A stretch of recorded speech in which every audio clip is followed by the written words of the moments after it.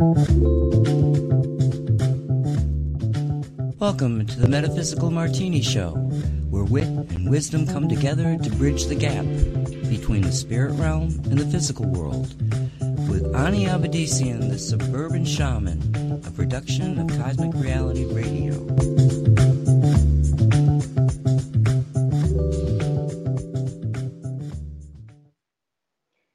Hello everyone, I'm Ani Abedisian. Welcome to Metaphysical Martini. 3 parts spirit, 1 part rational mind. Add 2 drops of optimism. Give it all a good hard shake and pour. Dress it with the olives of grace and empathy. Sit back, sip slowly, and contemplate the wonder of cosmic co-creation. And a hearty hello to everyone out there. Hello, hello, hello. Thank you for joining me for yet another round of cocktails on this week's Metaphysical Martini, the show that tries to sort out what's true, what's woo, and what gets flushed down the loo in today's incredibly bizarre little world. As always, my darlings, we try to present our information with as much grace and empathy as can be mustered on any given day. We are not always successful, I'll admit to that, but we are honor bound to give it a shot.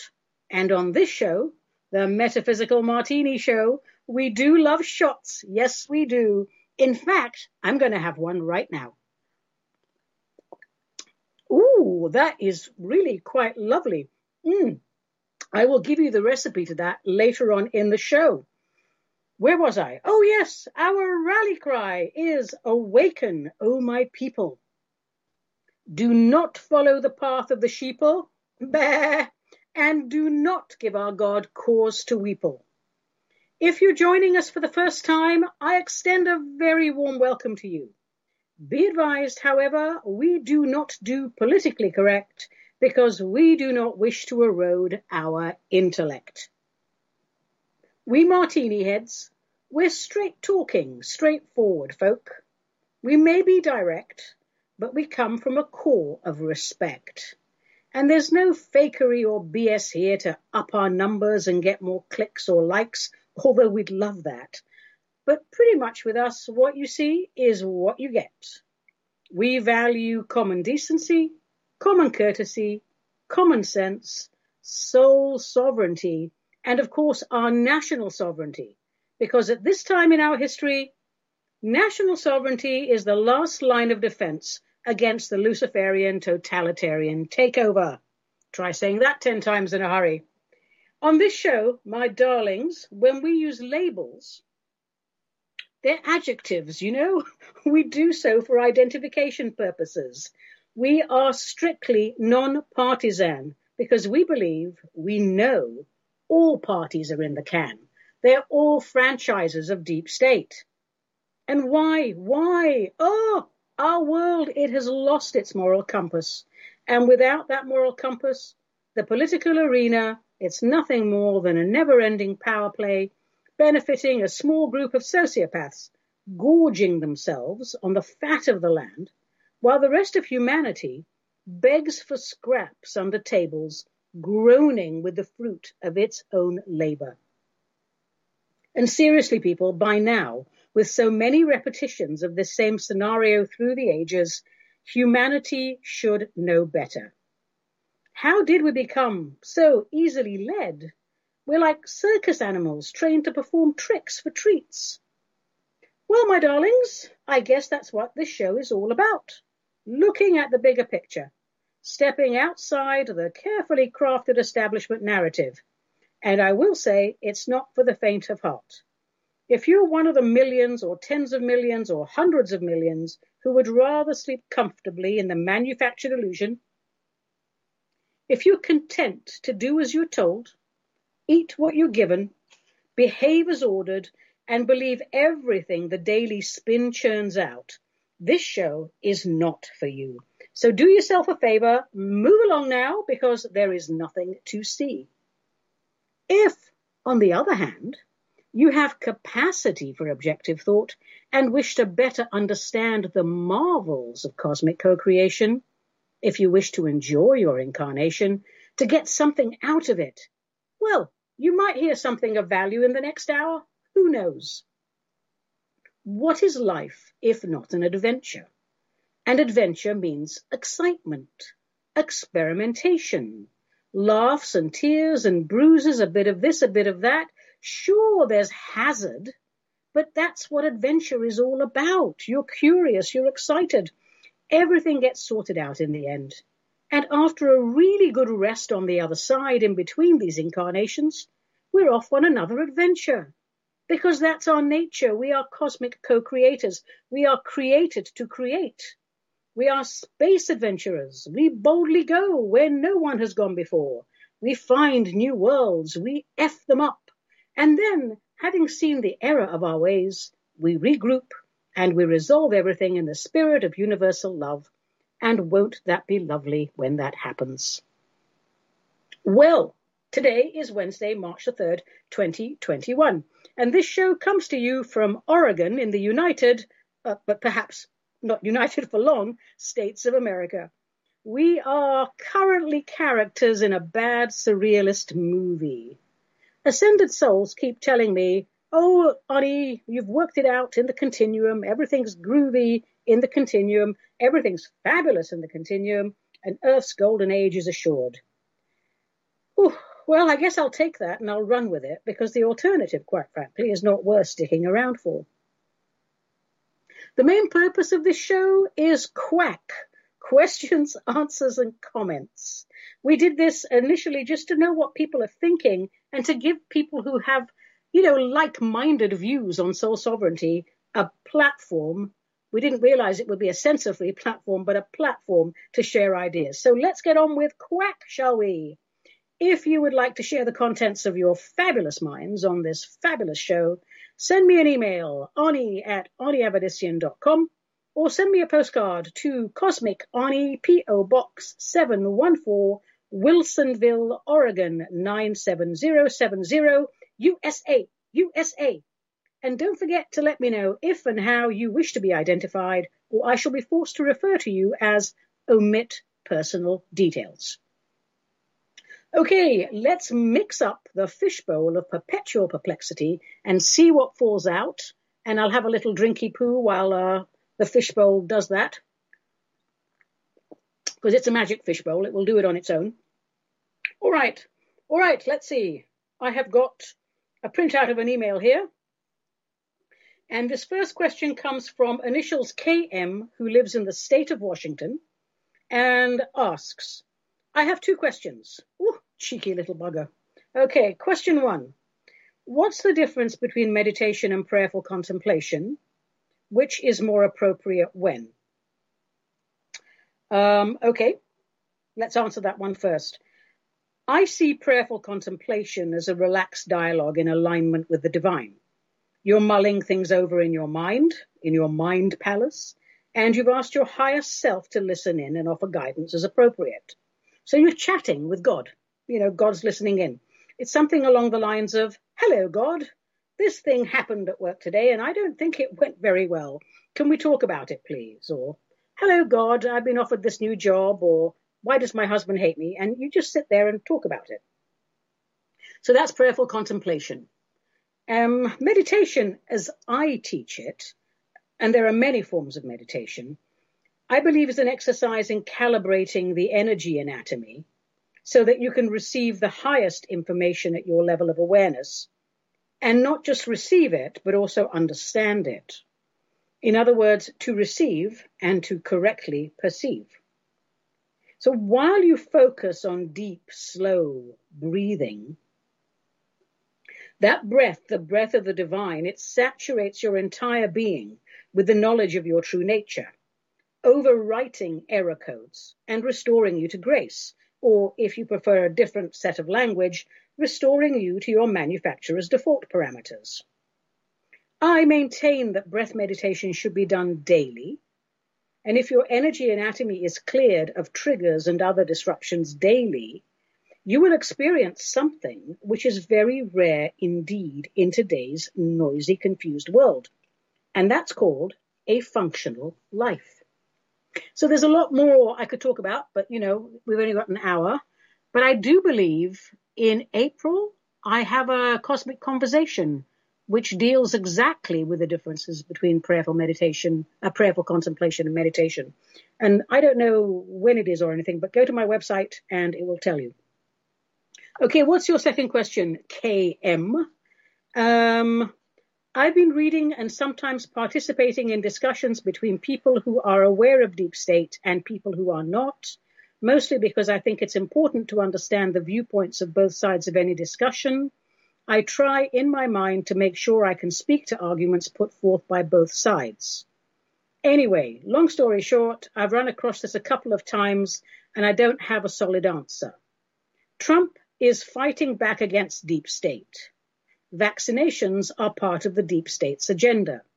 Trump was supportive of vaccinations and Operation Warp Speed was his.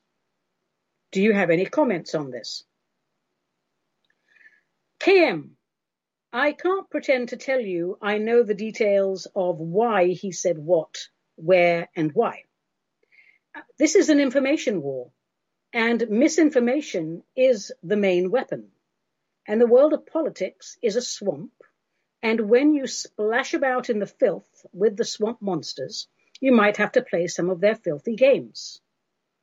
If you recall, and I'm sure you do, Trump suggested hydroxychloroquine as a safe and effective treatment for the laboratory-made infection known as COVID-19.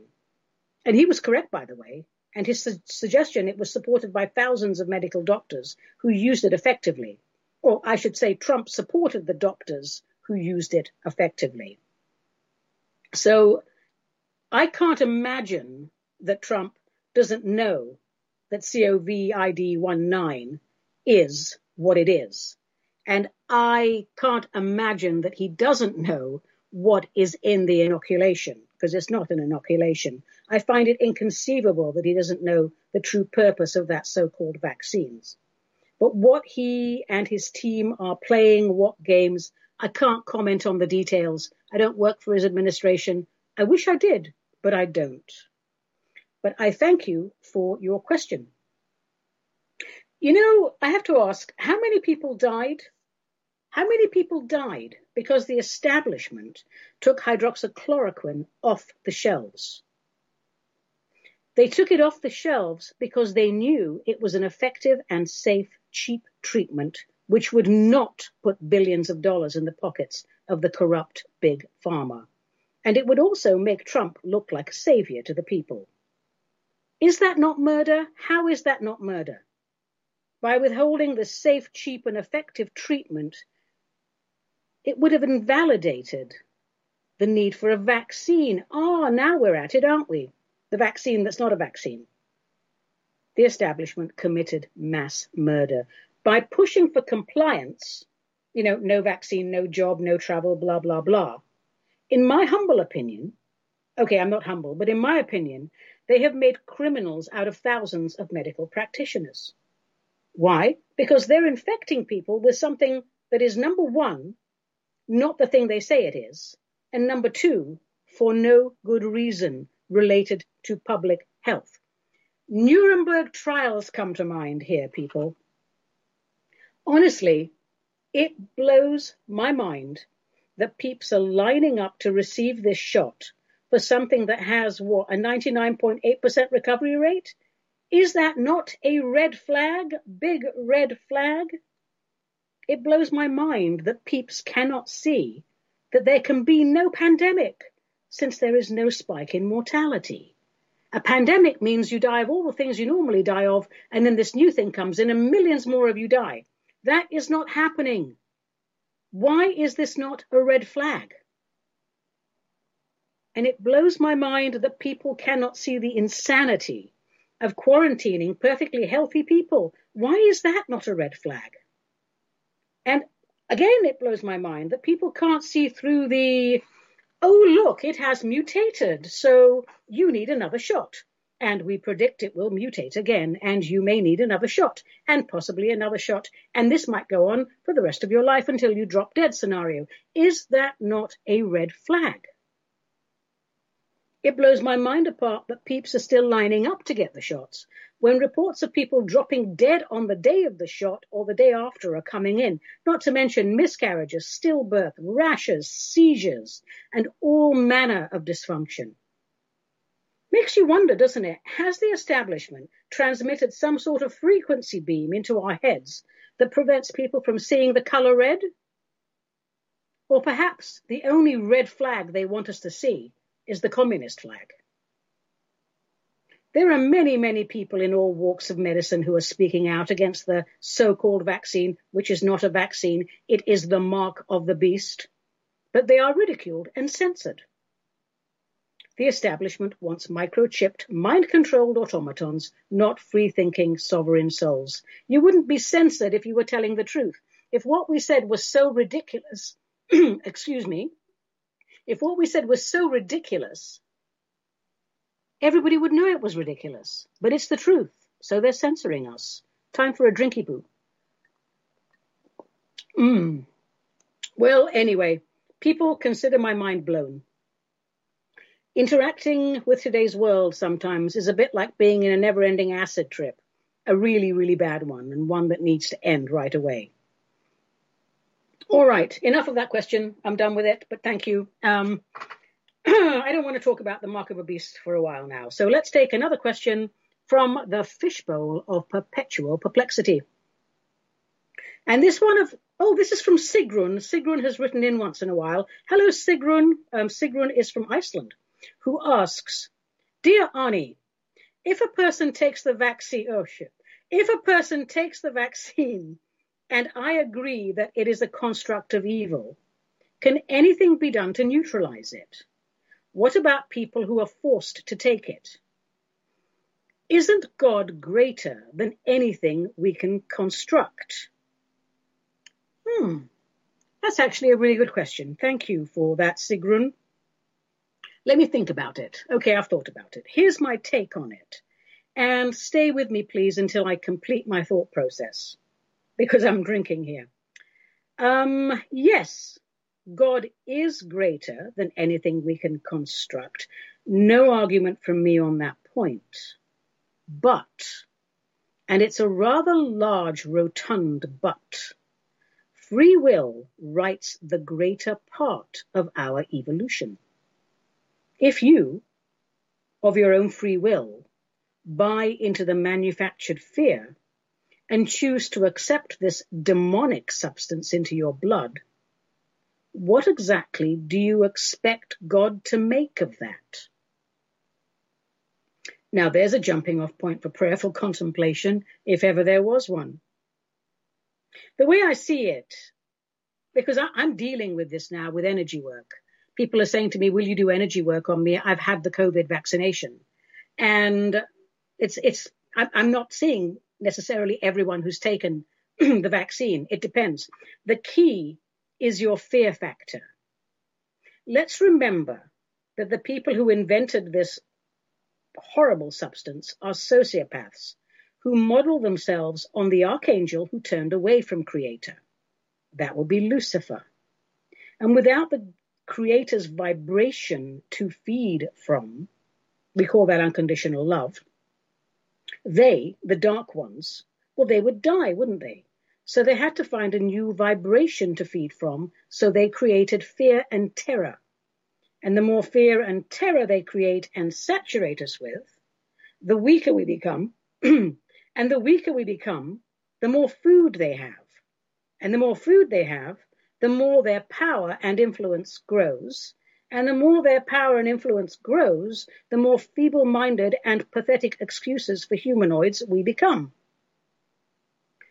If someone buys into the fear, and what does that mean? It means you're not researching outside what was spewed out on the big box media. So if without doing any research whatsoever, you've bought into the fear has already compromised that person's natural immunity. And now they've put this vile concoction into their body, which I believe has only one purpose, to control behavior before destroying you, well, all bets are off as to what happens next, isn't it? But it's not going to be good. There's no way around the fact that this substance was not created to benefit public health. If it were, those questioning it would not be so severely censored. Red flag alert. Red flag alert. Now, Sigrun, you asked, what about people who are forced to take it? Can you define forced for me? At the moment, and this could change if peeps don't start thinking straight, but at the moment, no one in America, at least, is being dragged kicking and screaming from their homes and forcibly injected. No one is being forced to take the jab, because even the establishment know that that's not only immoral, which they don't care about, but it is illegal. But there are those who choose to take it, even though they believe it to be risky and or unnecessary from a medical standpoint, so that they can go about their business and not be inconvenienced. And I don't mean that to sound flippant. I know medical practitioners who did not want the jab, but were told they could not return to work unless they acquiesced. So they did.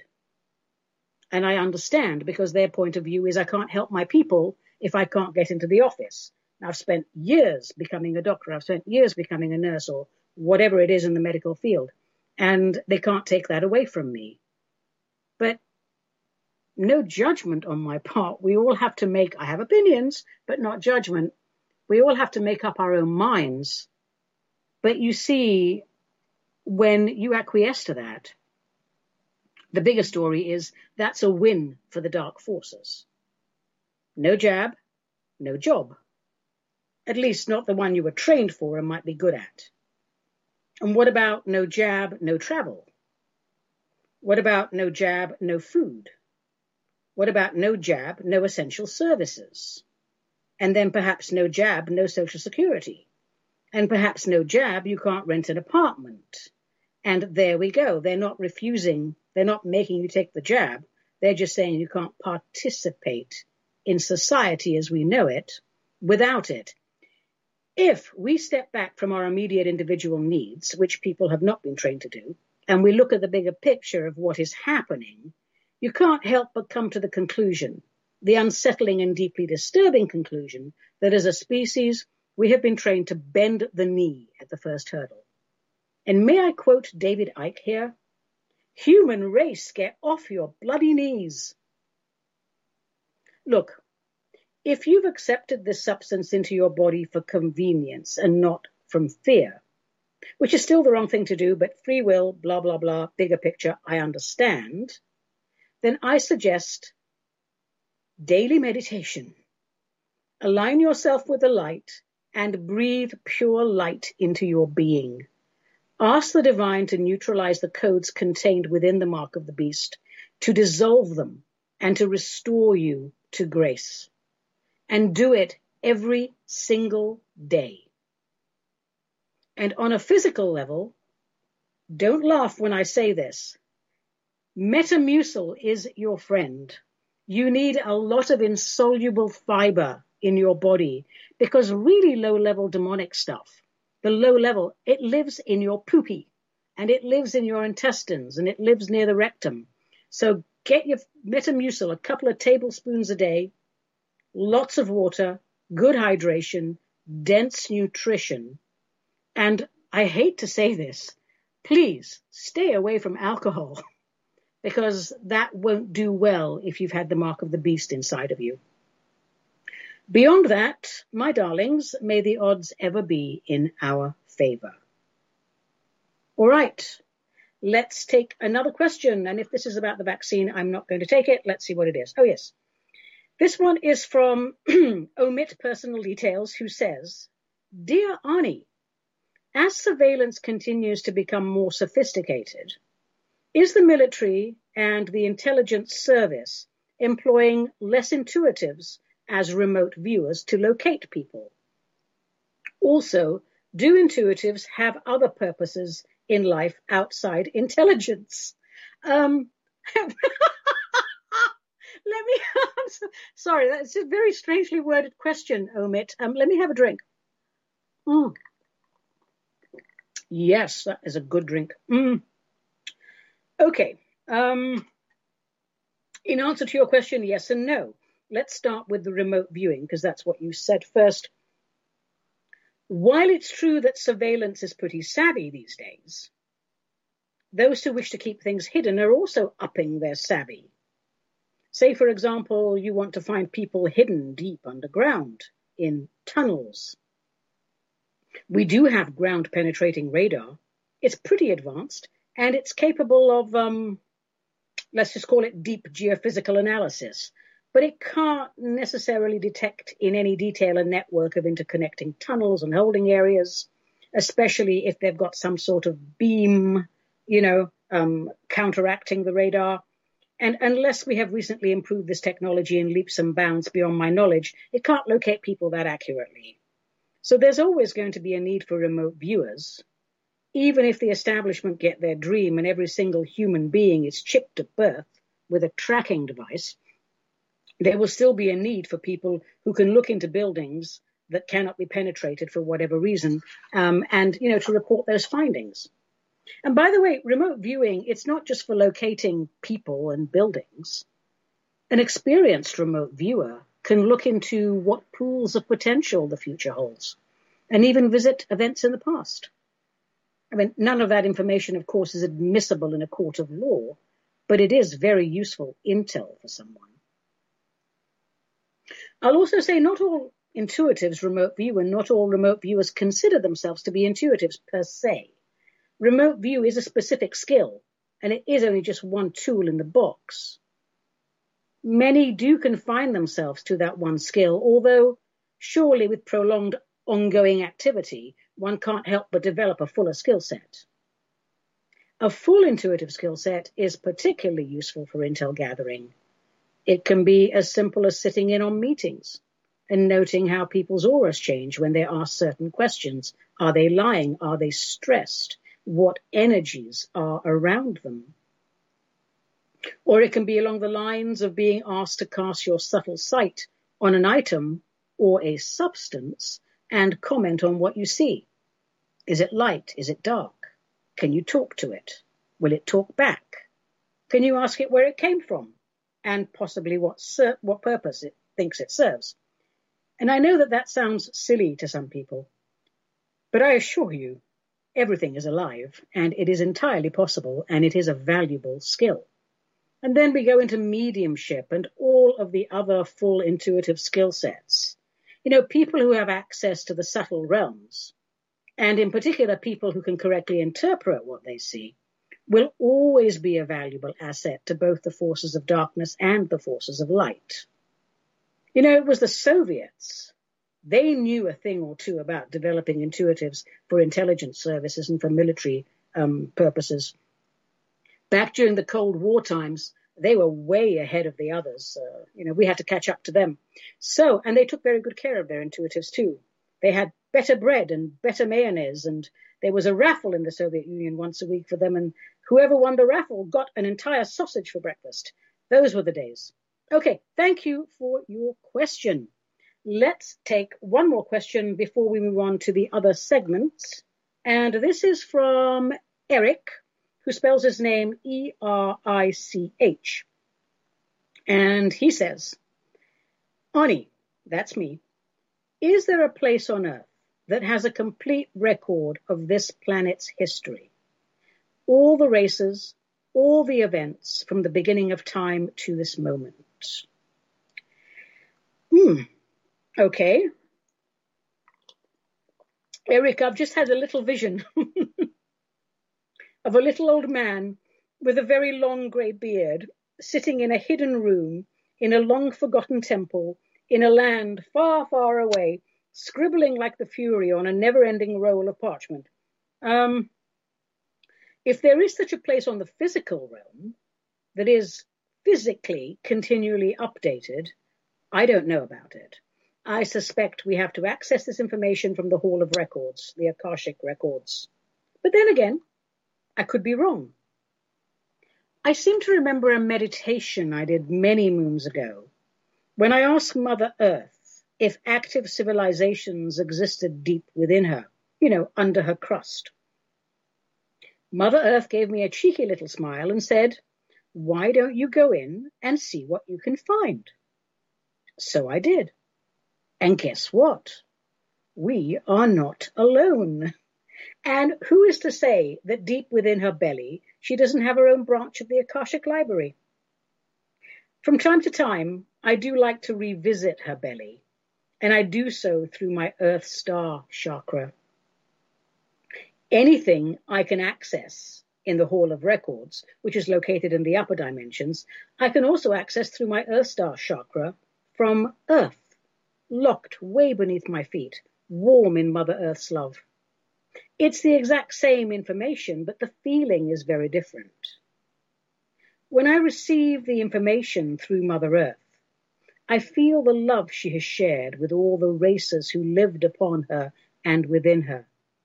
I feel her earnest desire to see us reach our God-given potential. And I feel her heart racing with joy when we've succeeded. And I feel her sadness and disappointment when we've succumbed to the darkness. It is a beautiful experience. Oh, and those races under the crust, not all can be described as physical, not as we would understand it. Well, that's a lovely question, Eric, and a lovely memory, and I thank you for that. And we have a couple of postcards here in the fishbowl of perpetual perplexity. I think I'll just read those real quick and get them out the way. And they are from Omit Personal Details. And one of them says, "Ani, I find your speech impediment annoying. Is there anything you can do about it?" Perhaps you'd like to send me another postcard and tell me what my speech impediment is, because I'm not sure I know what it is. As far as I know, I don't have a speech impediment. So let me know. I'd love to know. I would hate to think that people are listening to me and being annoyed by this mysterious impediment. And then there's another postcard here that it's not signed, but it is from Nevada, from Reno. And it says, "Ani, you really shouldn't bully people. Let people make up their own minds." Darling, I'm not a bully. I'm actually quite sweet and gentle and fluffy and loving, as one would expect from a shaman. I am, however, direct, and I don't like BS. And if you come to me and I see that you're going to die in 6 months, I'm going to let you know and ask you if you want to die or if you want to do something about it. I'm a little bit direct, but I'm not a bully. Fauci's a bully. Bill Gates is a bully. Trump is not a bully. He's someone who's direct. So thank you for the postcard. I'm going to throw that one away. All right. Bye-bye postcard. I think we leave it there with the questions and answers, because people do get upset with me if I miss tarot. Go. Yes, folks, a little what the heck with your favorite tarot deck. Now, mine is currently the Robin Wood deck, although I must say there are some pretty groovy new decks out there, and I predict a shopping trip in my future. Last week, what did we talk about? Or was it every 2 weeks we do this? The last time we did this show. Yes, it's coming back to me now. It's the Three of Swords. And that is a card that sends shivers down people's spines. But don't worry, because we did that last time. This week's card is the Three of Pentacles. And that is a happy card, because we all love cards with big gold coins on them. Yes, we do. So let's take a look at this card. I'm going to pick it up and I'm going to see what it looks like and what it says to me. I'm going to hold it in the upright position first, as I always do. There's a chap, and he is literally carving something out. And he's got 3 coins that he has carved, and now he's carving some feathers You know what this represents, people? This guy is quite literally making money. He is using his talents, and that's how he gets his coins. And he's well into the project, but he hasn't completely accomplished it yet. So he's sort of at the early stages of it, or he's halfway through it. He's a master. He's not an apprentice. He's definitely a master, or at least a very experienced journeyman. He's very competent. And this represents really putting your heart and soul into the project.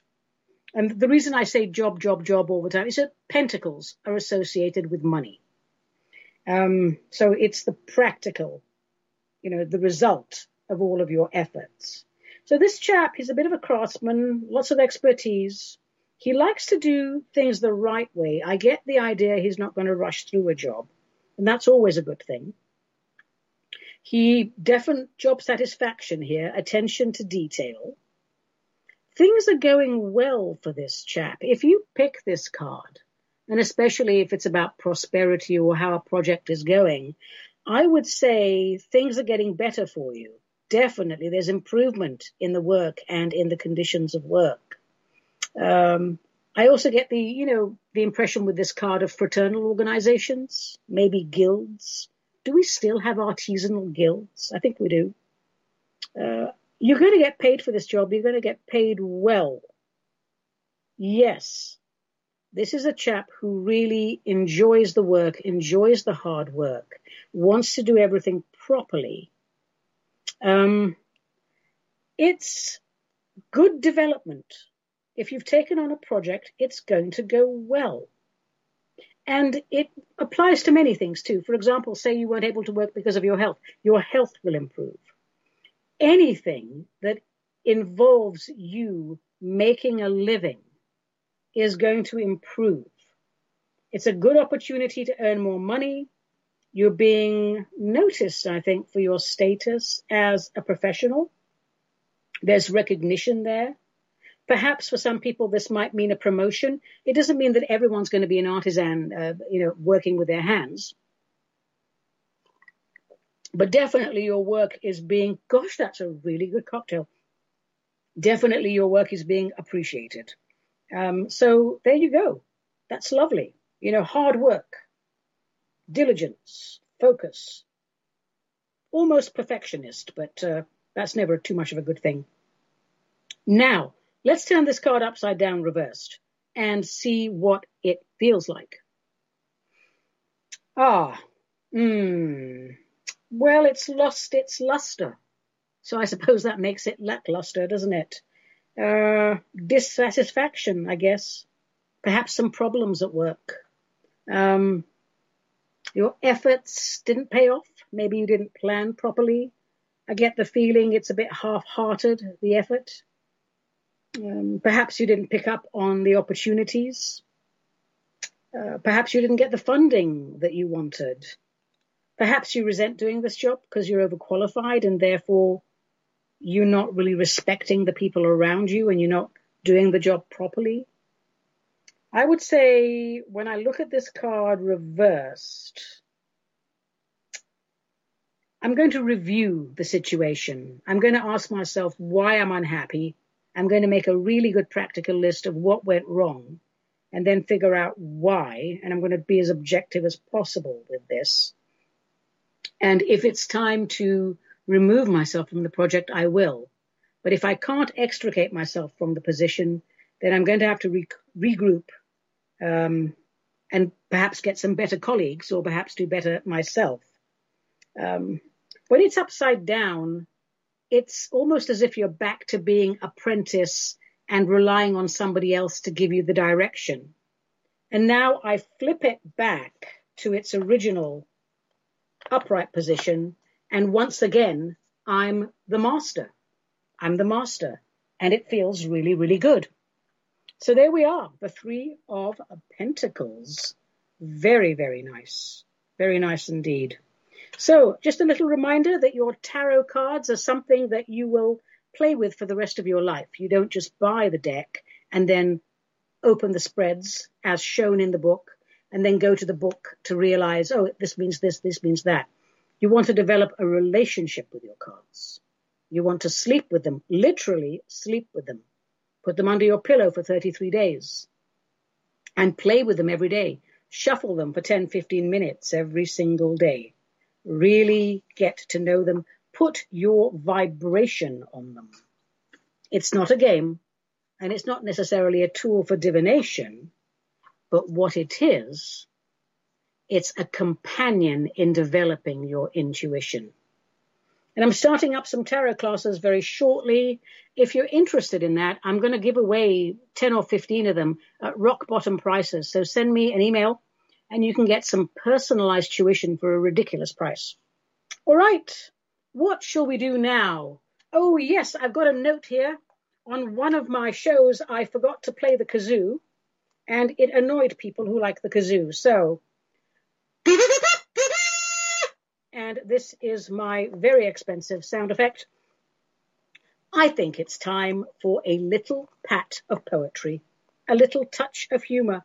And normally I would share some of my own original, really bad poetry with you, but I'm not going to today because I was looking through some of my poetry books, trying to find something that might, have to do with martinis, which I'm going to have a little sip right now. And I found something by Ogden Nash. Ogden Nash, 1902, 1971, I would say just an absolutely fabulous humorist who wrote very short, somewhat pithy poems. And he's very respected in the world of American literature. He's really quite a treasure. He writes for children mainly, but I suspect that this one, which is about alcohol, is for grown-ups. So here is Ogden Nash, and I think it's called There Is Something About a Martini. There is something about a martini, a tingle remarkably pleasant, a mellow martini. I wish I had one at present. There is something about a martini, ere the dining and dancing begin. And to tell you the truth, it's not the vermouth. I think that perhaps it's the gin. Now there's something about an old-fashioned that kindles a cardiac glow. It is soothing and soft and impassioned as a lyric by Swinburne or Poe. There is something about an old-fashioned when dusk has enveloped the sky, and it may be the ice or the pineapple slice, but I strongly suspect it's the rye. There is something about a mint julep.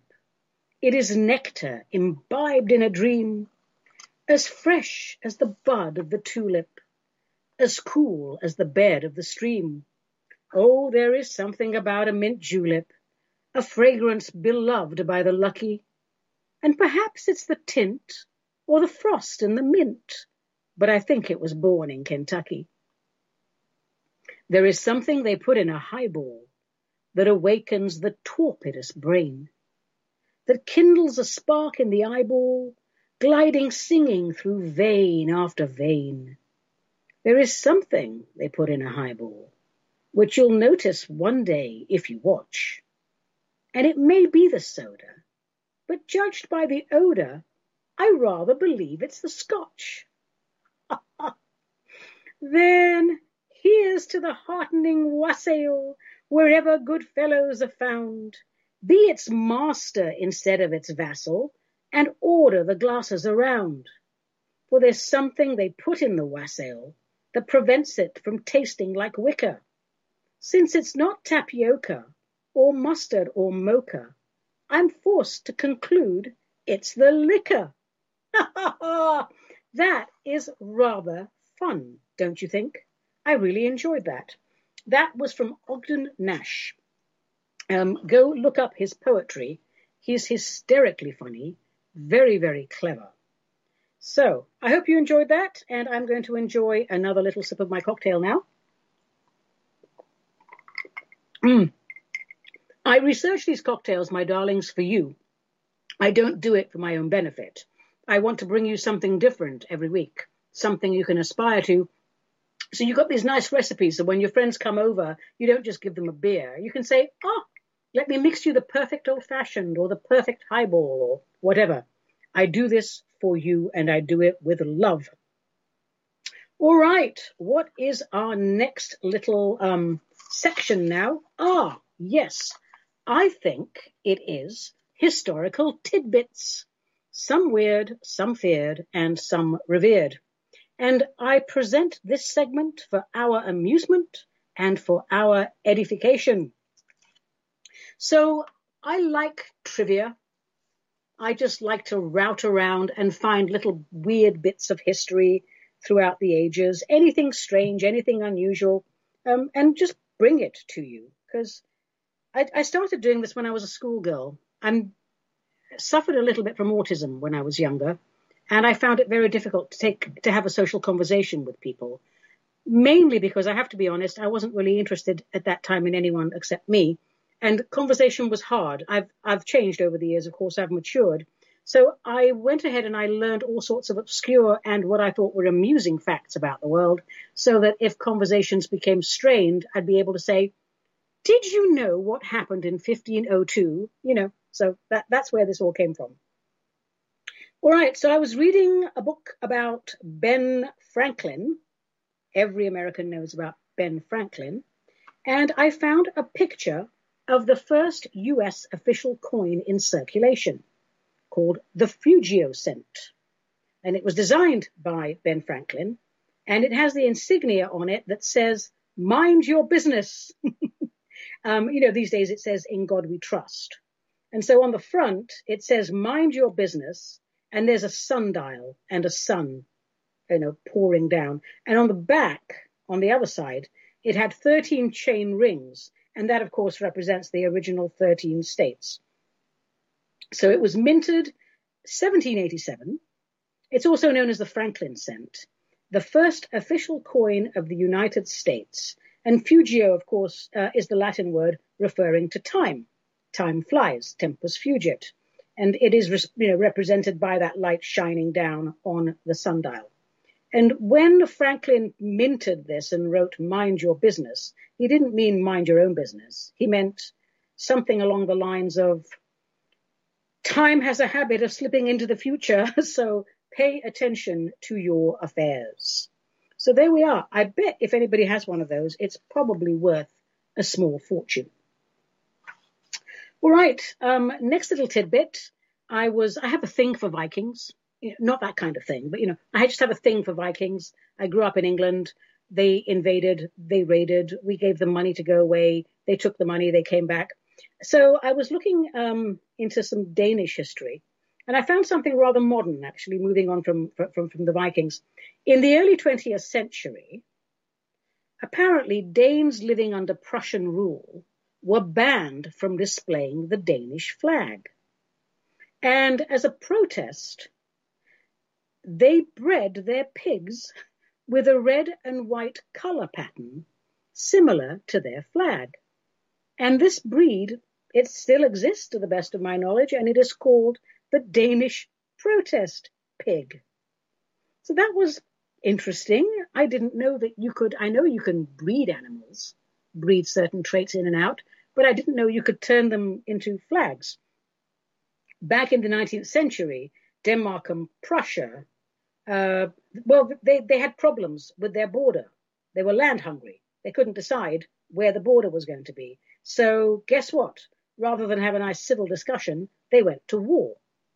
Denmark won, and I believe initially they claimed more land, but over time the Prussians got really pissed off with them and took it back.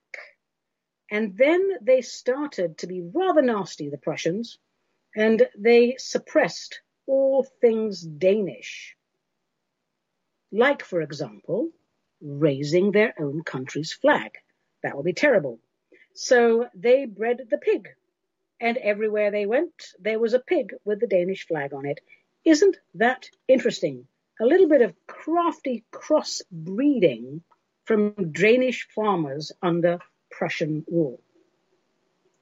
What else did I find? I was researching some famous police busts over the years, and I started getting into heroin hordes and cannabis hordes and all sorts of things. And I don't know how this happened, but you know how you search things. Search engines take you from one place to the other, and then you go and you find the book, and that takes you on a whole other rabbit hole. But I ended up in 1986 and the search to recover debris from the Challenger disaster. So apparently people went down to the Atlantic floor looking for the debris from the Challenger. That was heartbreaking for all of us. But in addition to finding some of the debris, they found 13 shipwrecks, 2 lost airplanes, and 25 kilos of cocaine. That's how we got onto the cocaine thing. And the cocaine's estimated worth on the street, here's the fun, it was enough to cover the cost of the entire salvage operation. Now, as I read this, I go, what, did they take it to the street and sell it? I don't think NASA would have done that.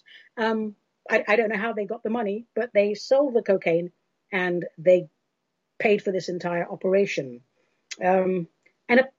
This was what, $125,000 per day for this kind of salvage and search operation.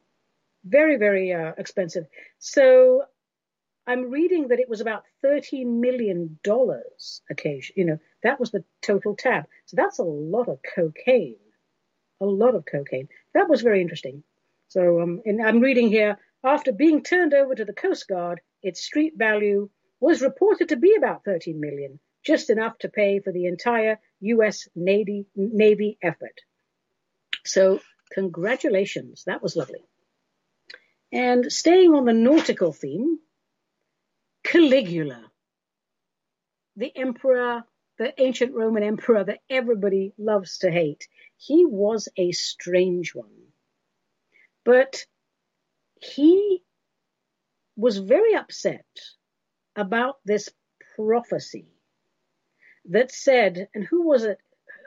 It was Thrasyllus of Mendes, who was Tiberius's soothsayer, predicted that Caligula had no more chance of becoming emperor than of riding a horse across the Bay of Baiae, which is a place.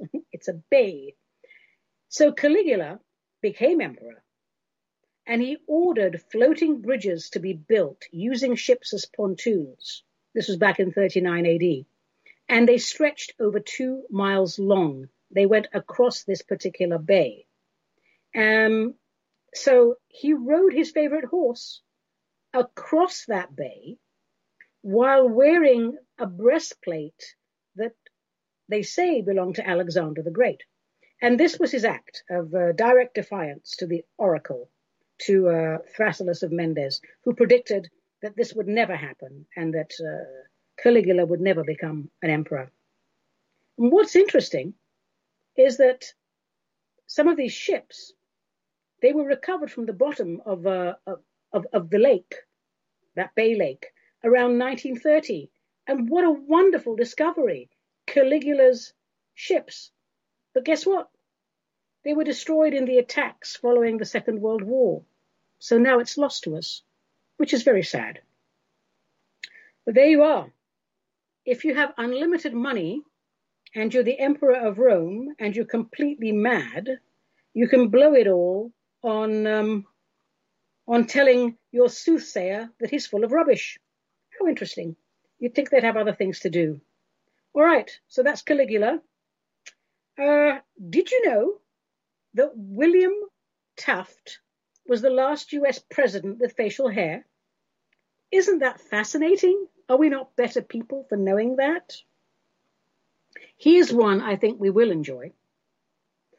Betty White, God bless her, is literally older than sliced bread. And you're twice as likely to be killed by a vending machine as by a shark. I have to really think about this one, because how on earth are you killed by a vending machine?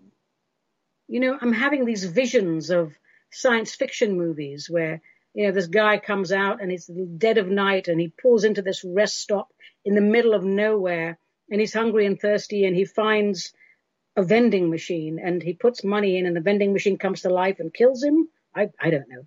But apparently this is true, an actual statistic. You are twice as likely to be killed by a vending machine as by a shark. Well, that was fascinating. Now, I've got one other little tiny tidbit for you. You know, people are always telling me that having a pet is something new, and that back in the day, all animals were livestock and nobody had pets. Well, that's not true. There are epitaphs for pets all over the world, all over and throughout history. But specifically in ancient Rome, little dogs, they were beloved. Family members loved them. And they wrote little poems to them. And here's one. I am in tears while carrying you to your last rest place, as much as I enjoyed when bringing you home in my own hands 15 years ago. Isn't that sweet? Oh, here's another one. My eyes were wet with tears, our little dog, when I bore thee to the grave. We may never meet again, but I send you 1,000 kisses.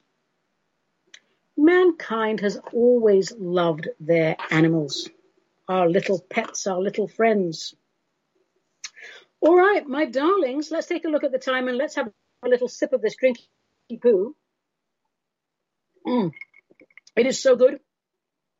I'm at the end of this drink. What does that mean? I think we're coming close to saying that's it for today. I'm finishing up my drink, and that means the end of the show. Not quite, but almost. I hope you enjoyed listening in as much as I enjoyed recording it, because I had a blast. It is my pleasure to connect with people who stand in their truth and tell Big Brother to take a flying leap at a rolling donut. And to celebrate the imminent downfall of secret societies and all things Luciferian, today's cocktail is the Harvard cocktail. And this is how you make it. Take 3 ounces of really good brandy, 1 ounce of Italian vermouth, 3 dashes of Angostura bitters, a little tiny bit of simple syrup, and some club soda. You take everything except the club soda, and you stir it with ice, strain it into a chilled cocktail glass, then add a splash of soda, garnish with an orange twist, and you drink it, and I must say, it's very tasty. Now remember, folks, cocktails are great if they are an occasional treat. If you use top quality ingredients and take the art of mixology seriously, 1 drink is all you need, and I always take that advice. Folks, listen, before I sign off, there is a great deal going on behind the scenes, but don't buy into all these people left, right, and center who tell you on their videos what the military and the white hats are up to in detail, because clearly if they know, then the black hats know. So please, it's all conjecture. It's all psyops on both sides. It's an information war. Misinformation is the weapon. These globalist, communist Luciferians who have been given total access to America by the deep state franchise within the Democratic Party are not going to give up, ever. It's not their way. We must accept that. We will never, ever hunt them all down and eradicate them all. But we will win this war. By the way, we don't really have to hunt them down anymore, do we? They hide in plain view. They're the ones who say it's okay to rape, torture, and murder Uyghurs. They're the ones who say it's okay for the state to take your 5-year-old from you and fill him or her with hormone blockers before mutilating its genitalia. They're the ones who want to bomb the Near and the Middle East after 4 years of no war and dedicated peacemaking. They're the ones who bail out domestic terrorists and encourage them to commit more acts of violence. They are the ones who promote division by polluting the minds of the young, the vulnerable, and the impressionable with their ridiculous concept of political correctness. They are the ones who see this planet as their private company, you and me as their slave labor force, and all planetary resources as their inventory. They are the ones who have convinced a great many of you that health means restricting your breathing, staying indoors away from life-giving sunshine. They are the ones telling you to, what do they say? You know what they said? I tell you what they said. They're the ones telling you access to food is not a right, but a privilege given only to those who bend the knee and cover their faces. They are the ones restricting your right to travel unless you take the expensive test to see if you have the thing that is not the thing that they say it is, and take the jab, which they call an inoculation, but it is in fact the mark of the beast. Folks, it is their dark agenda.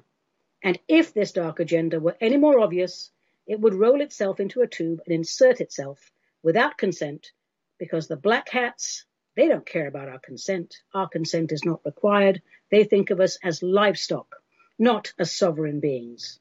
And I have to say, many out there are reinforcing this concept for them. Do not bend the knee at the first hurdle.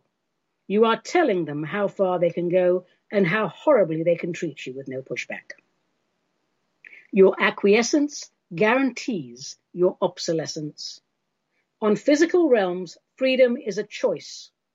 Make the correct choice or lose your voice for the foreseeable future.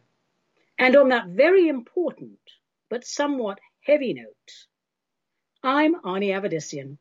This was Metaphysical Martini, a production of Cosmic Reality Radio, to whom we are most grateful. Until we meet again, let the spirit inhabit the human.